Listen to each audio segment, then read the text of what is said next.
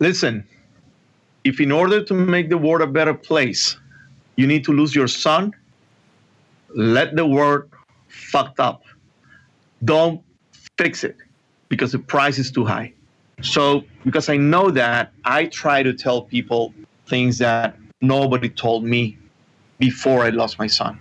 Every 15 minutes, someone is shut down in the United States. So probably someone was shut down while we were talking about this. Me or Patricia, we are not here to save Joaquin. We can't do that. It's not going to happen. I wish I could do that. We are here to save other kids. So the urgency of me to find a solution is not as urgent as the one from an actual dad or mom that still have their kids with them. You should be more concerned than me because I don't have my son anymore.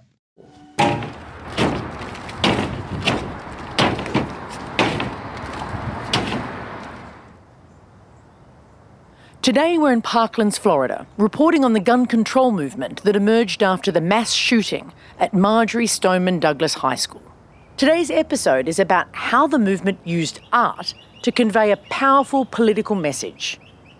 Why are people driven to connect art to politics? And when does art become a powerful messenger? Let's go.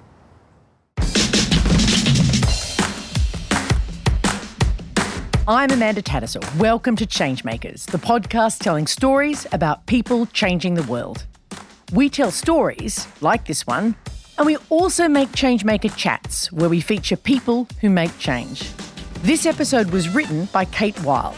We want to thank Cheryl McDonough and the documentary team at Parkland's Rising for helping us to produce this series. Parkland's Rising is an extraordinary film about these events, and we would encourage you all to see it. Changemakers is supported by the Sydney Policy Lab at the University of Sydney. They break down barriers between researchers, policymakers and community campaigners so we can build change together. Check them out at sydney.edu.au/policy-lab. And you can sign up to our email list at changemakerspodcast.org.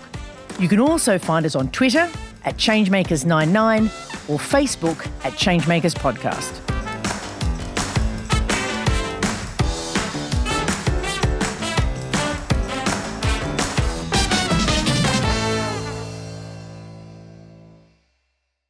Art and politics, politics and art. The times they find each other are often in moments of crisis, where words are hard. Think Picasso's Guernica or Banksy's stencils. Some artists make one political statement in their career, like a tribute song or a fundraising concert. For other artists, every work they create is political. Manuel Oliver is without question a political artist. In the last year and a half, documentary maker Cheryl McDonough has filmed him making artworks across the United States. Every time that I've witnessed him, you see him put on his headphones and he gets into a zone. And I don't know what that emotional experience is for him, but I've seen him do it. He needs time to get into, to tap into whatever is fueling his art. And having seen him create these pieces publicly numerous times, it's just kind of profound.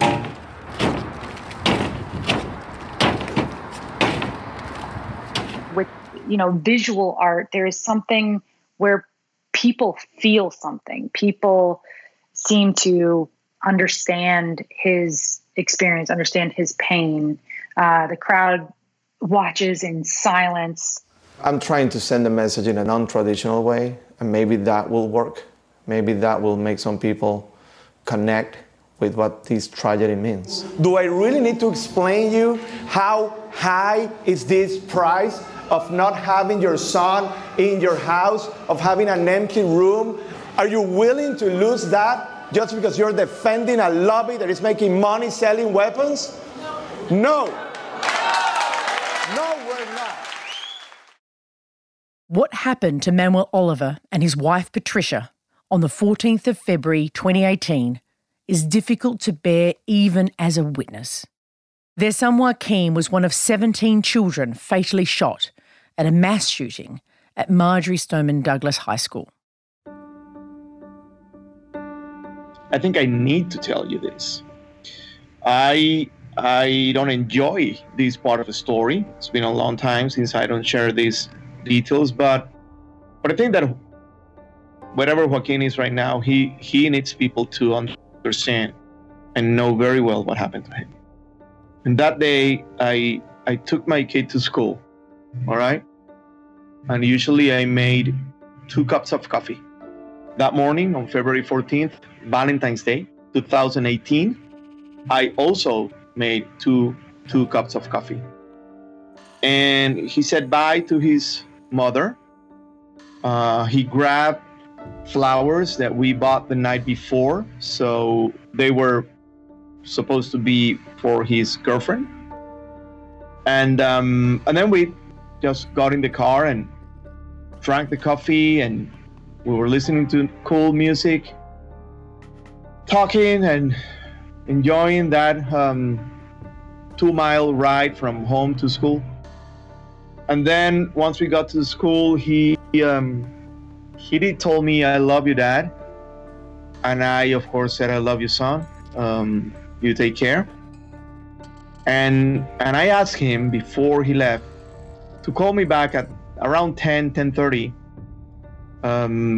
a.m. so I will know the whole story behind the flowers. I wanted to know everything. And Joaquin and me, we share a lot of details of our lives. And he will call me every single day, several times. And that's it. That's the last day that I saw my kid alive. I never got that call back. What happened to him after that conversation with me, a few hours later, because we live in Florida, and Florida is inside the United States, and our society has fever for the gun culture. It's like an addiction for guns. And a 19-year-old kid, another kid, was able to purchase an AR-15, which is a military-style weapon, made and manufactured in the best possible way to kill as much people as possible in the least amount of time that you could. 911, what is your emergency? Yes, I just got a call from Douglas High School. A female on the line advised they believe there's a shooter at the school. Okay, at Douglas High School in what city? Yes, in Parkland. So this 19-year-old went to a gun shop. He bought this legally, and he took it to school, and he started shooting randomly. And Joaquin was in the second floor of this building, and he was outside of his classroom. There was a lot of panic during those moments, and he got shot 4 times. Command to all units on scene. The shooter is not down. The shooter is not down. I need you to make sure that you guys are secured behind vehicles. And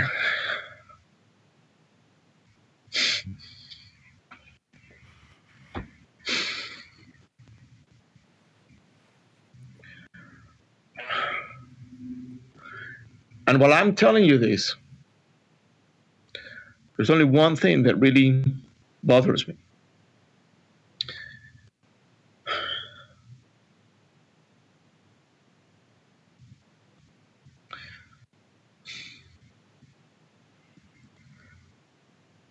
I don't know, and I will never know, if it was a slow death, if there's pain involved. I will never know that.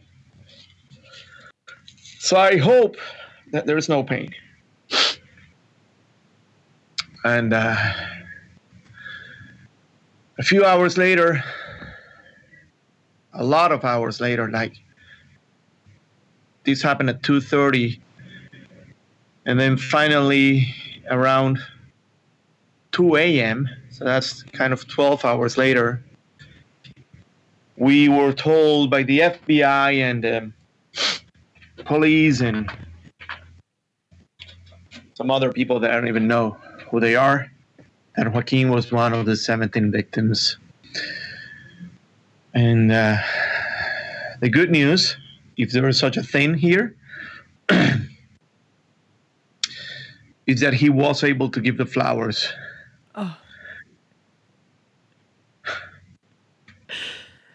To his girlfriend.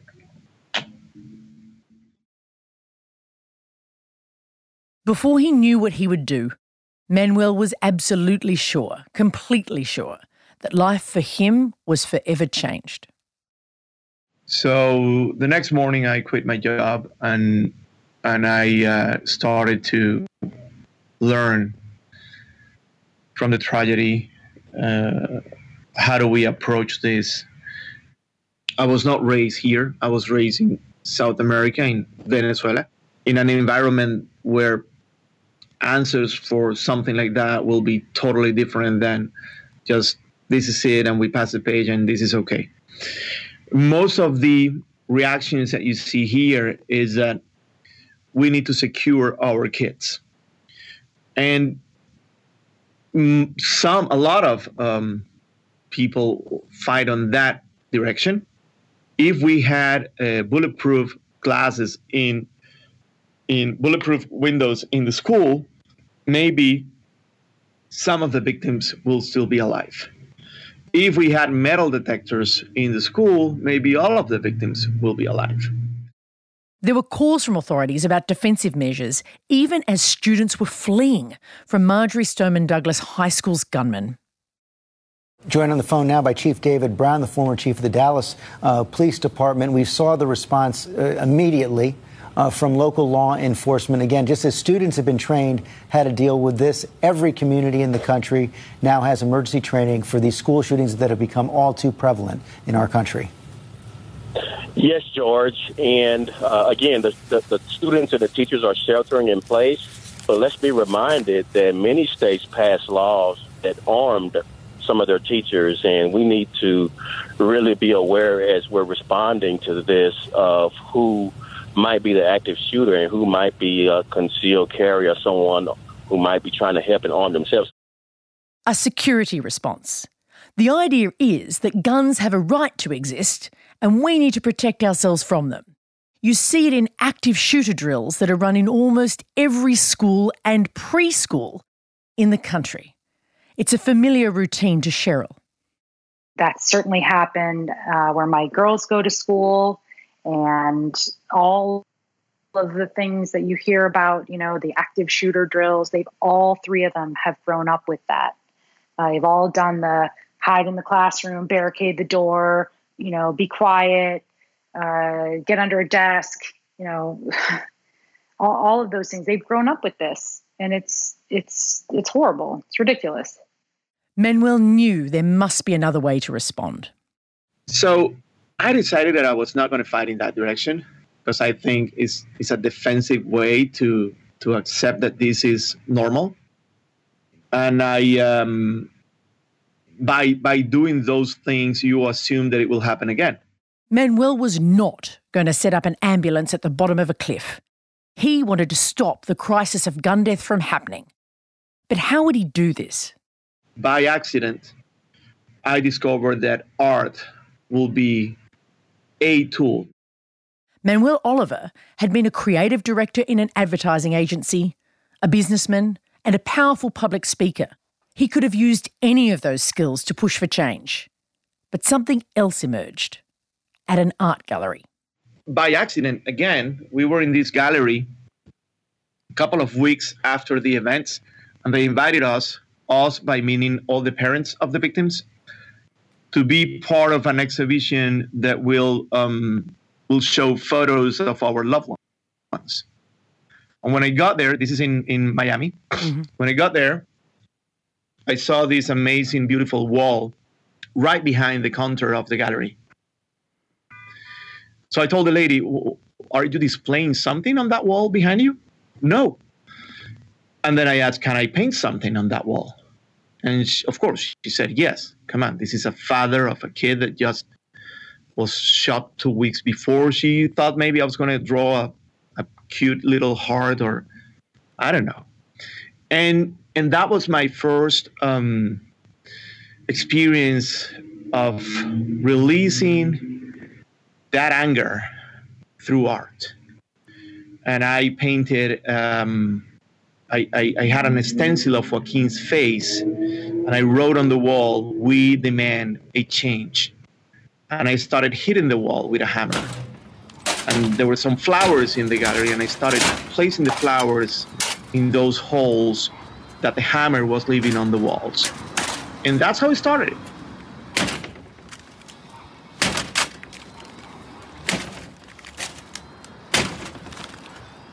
What Manuel Oliver started that day was to begin an art movement that tried to change gun culture in the United States. But his work wasn't isolated or alone. He was in partnership with a political movement driven by his son's classmates, joined by hundreds of thousands of people from around the country. A crowd of 500,000 rallied in Washington, D.C. We want change! We want change! 96 people die every day from guns in our country. We say no more! Oliver's story is so tragic. We have to hope that it isn't the only way to a life committed to artistic politics. Parklands did motivate other artists to respond. One was documentary maker Cheryl McDonough. It was a weekday. I don't remember where I heard that news. I remember watching TV. I remember being more horrified than usual because we have mass shootings in this country all the time. This was worse than the usual situation. But I know what really got my attention was what happened over the next few days. It was the kids, the March for Our Lives kids, started to they spoke out immediately. They spoke out within 24 hours. They were all over the news, changing the conversation about guns, and that really was kind of that was where it was more of a light bulb for me. I've lived through many school shootings in my lifetime. I've seen a lot of things happen and a complete lack of change, but I felt like they were onto something, and I felt like this is genuinely the start of a movement. I knew from the beginning I wanted to tell the story of a movement as it was happening.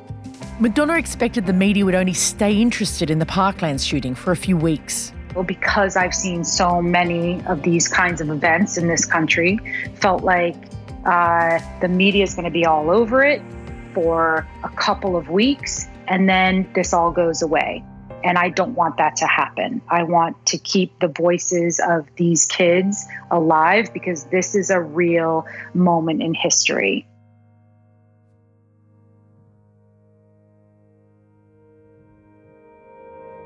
But she was wrong about the level of interest in Parklands. This mass shooting was different because the teenagers at the high school and people like Manuel Oliver responded differently. They demanded change and they took action in new ways that worked. That first piece of art in the gallery where you're at, what you said it was cathartic for you. What else was it? There's two powerful moments that happened that day, that night.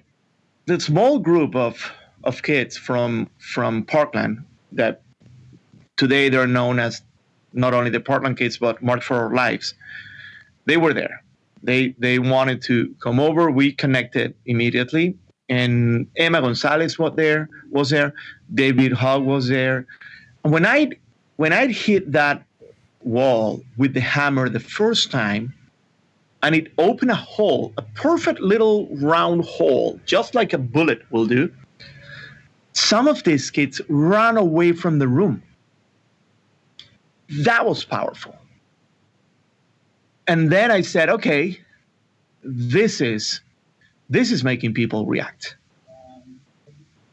I'm gonna get better at this.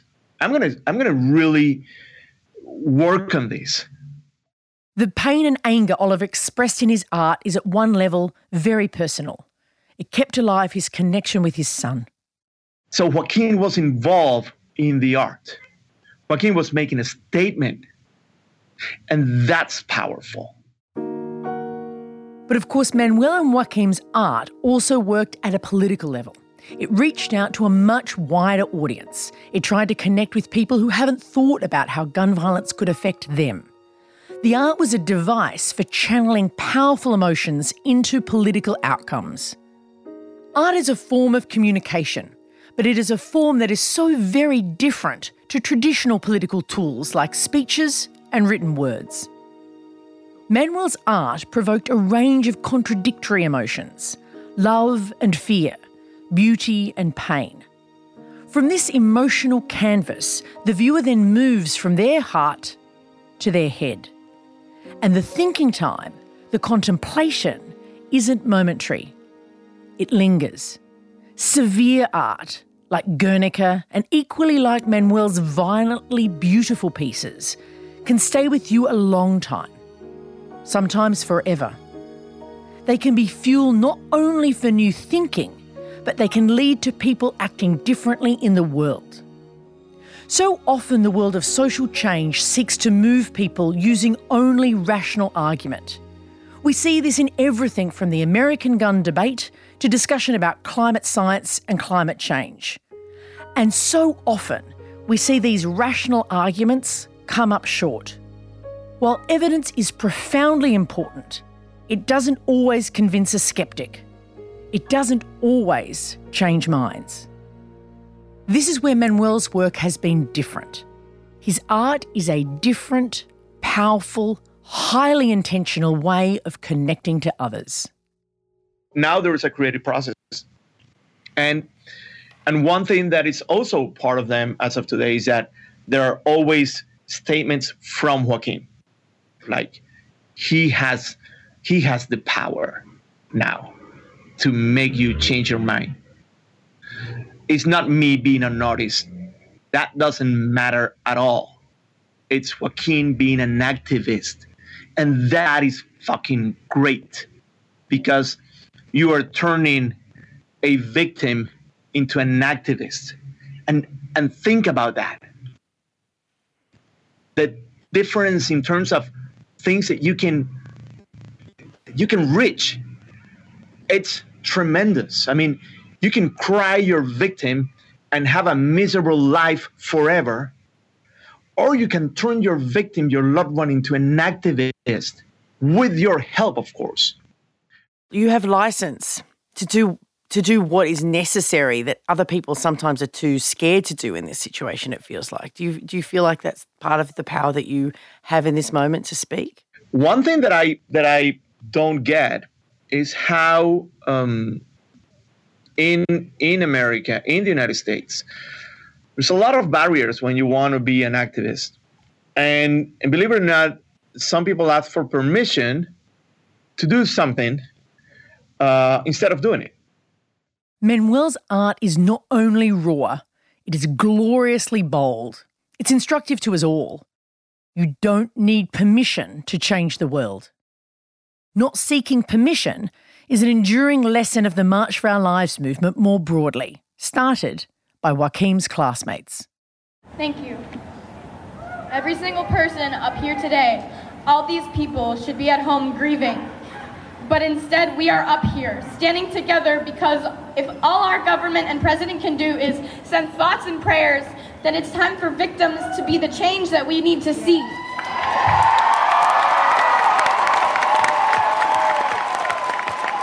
Manuel's art and March for Our Lives are parallel campaigns, but they frequently converged and interconnected.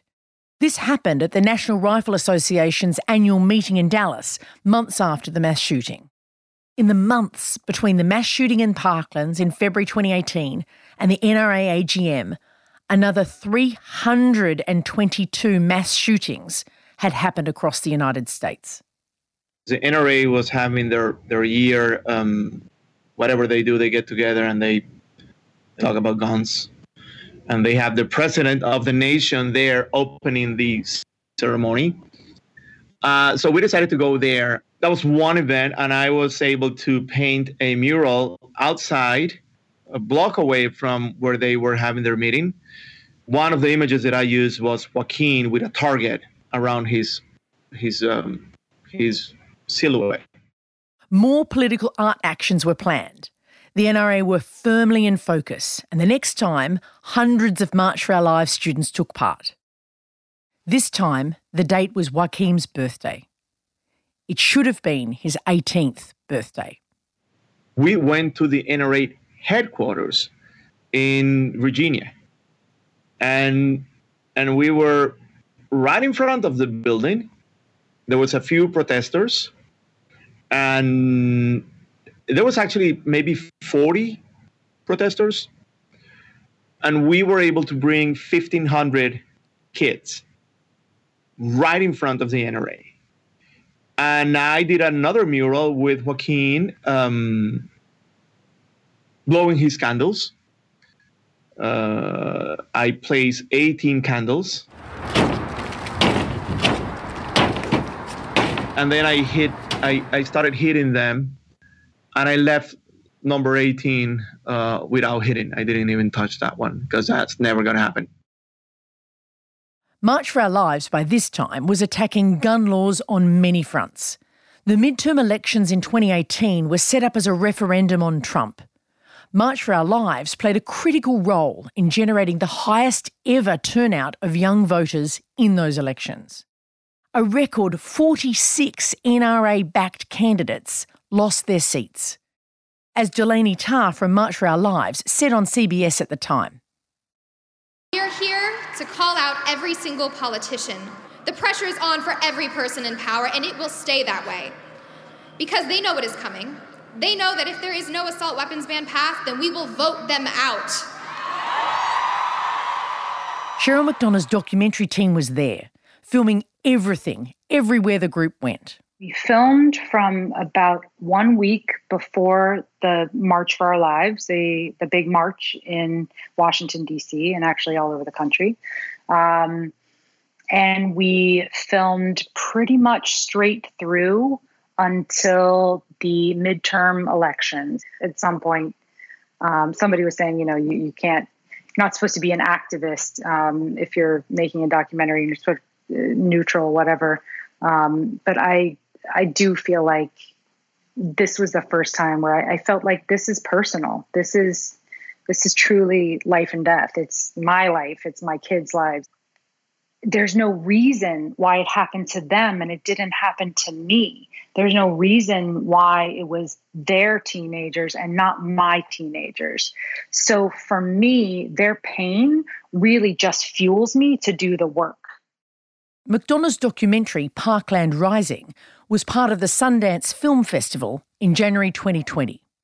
In Connecticut, I don't know if this is all over the country, but I've seen signs around town for the Stop the Bleed campaign, which is, trying to teach people and teachers how to use a tourniquet so you can stop the blood that's pouring out of a child's body quickly to maybe save some lives. It's all around the school. Stop the bleed, because we can't figure out how to deal with the gun problem. So this is what we do.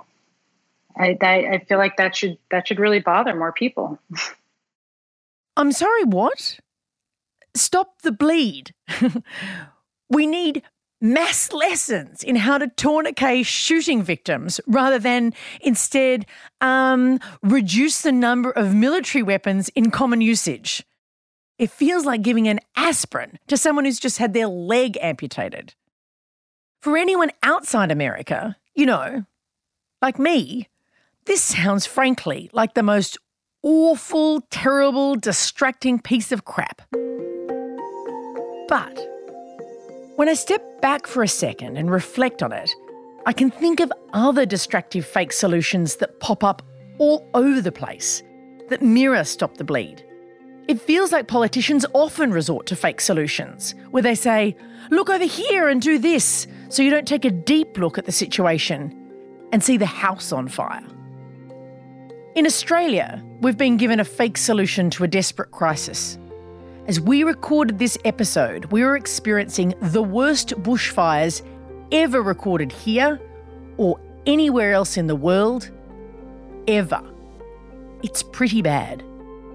And our politicians have said we shouldn't talk about climate change and how burning coal causes it while fires are burning. They have said that we need to send thoughts and prayers. I kid you not. And there is a lesson here when it comes to art and politics. Political art works when it cuts through all of this fake solutions BS. The most remarkable political art calls a spade a shovel and says, we need something real here. That's what the students did. It's what Manuel did. It's what Cheryl did. Good political art cuts to the truth of the matter. It seeks out the cause of the problem and seeks honest action. For Manuel, the artistic journey has also involved a lot of learning along the way. Were there things that you started to learn about what made the art that you were doing or the sort of action that you were doing more powerful? Yes, that's where we are now. My wife told me in a very early stage of all this tragedy that we lost fear and the feeling of risk. Last February, we did a mural in New York. It's a 4-story building, and we did this along with a company that does these amazing, big, enormous graffitis, and we did it by parts. So we started 2 weeks in advance, and we placed a Cupid, and then we placed some hearts under it, and everyone, there was a lot of traffic, walking traffic in front of it. So everyone was try to understand what was going to happen. What is it that we were going to put on that mural? And then on the last day, February 14th, in the morning, we added an assault rifle on Cupid's hands, and we added "You Stole My Heart" right under him. It was an amazing. I mean, it was a surprise to everyone. Everybody thought that we were going to do some cheesy Valentine's, Happy Valentine's wall in New York, and we did it. We did not go in that direction. We wanted to create an impact, and that creative process also was. I was very proud of it. Confrontation has continued to be critical, whether through a mural or now when trying new artistic forms. So we have a play, a one-man show. It's called Whack, My Son, My Hero, which is another way of using art to spread the message. It's a roller coaster of emotions. There's dialogue between me and my son. It's me on stage for 1 hour and 30 minutes. At the very beginning of this interview, when you asked me about the journey and the process, this is exactly what learning means. And everything that we do is somehow related to the power of art. But confrontational truth-telling isn't easy. Have people attacked you for what you're doing? Yeah, every day. That happens a lot. Because I get it. I mean, they don't like what we're doing. The NRA has a YouTube channel. Its hosts have attempted to undermine the impact Manuel Oliver and his son's classmates are making on gun control. It broadcasts clips like this. Folks, welcome to the program. The socialists that have taken over the Democratic Party are using the murder of 17 children to push an unconstitutional agenda. Instead of implementing actual solutions that harden our schools, instead of working to find ways to keep kids safe, they are using them, hiding behind them, all the while planning a nationwide march that ultimately has one goal: to disarm free and law-abiding citizens. But the attacks and pressure don't dissuade Manuel. The stakes are too high. I think that people should get involved before this happens. There is also opposition from politicians, and because their voices are more mainstream, in some ways their attacks are more problematic. Republican Senator Marco Rubio from Florida said this the day after the Parkland shooting. It isn't fair or right to create this impression that somehow this attack happened yesterday because there's some law out there that we could have passed to prevent it. For if there was such a law that could have prevented yesterday, I think a lot of people would have supported it. March for Our Lives isn't just about traditional protests, memes and events. It has also experimented with how art can create a strong political voice. Many of the March for Our Lives students were into art, designers, into theatre and film. For Manuel, art offered a space for expressing his grief and finding a voice for change. No one's going to stop this new generation that is emerging, the Parkland kids. That's a way to describe these. The Parkland kids are everywhere, all around the nation, but they're not only the Parkland kids. Kids from New York, in LA, in Chicago, they're represented everywhere. These kids are not only organized, but they know exactly what they want from their country, and they will get it. They will get it. Imagine these kids 40 years ago demanding changes to the tobacco industry. Nobody will listen to them. But today we all demand the tobacco industry to do things. So what we're doing is just thinking ahead, like doing things that we all know that will happen at some point. And every time I feel frustrated, maybe because someone sends me an email and a thread, and I think about that. Nothing that they can say is going to change this from happening. Not because I will do it. No, it's because the kids, that new generation, is going to make sure that it happens. And then even right now, while I'm telling you this, it gives me like a fresh air. Like, yeah, it's like fighting for something that you know you will win.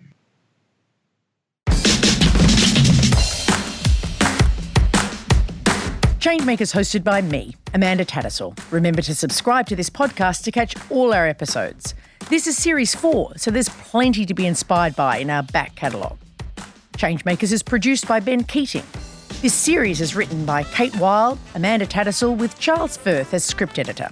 Our audio producer is Jules Wookera. Our sponsoring organisation is the Sydney Policy Lab at the University of Sydney. They break down barriers between researchers, policymakers and community campaigners so we can build change together. Check them out at sydney.edu.au/policy-lab. We are also supported by the Organising Cities project funded by the Halloran Trust based at the University of Sydney. Like us on Facebook at Changemakers Podcast and check out changemakerspodcast.org for transcripts and updates on all our stories.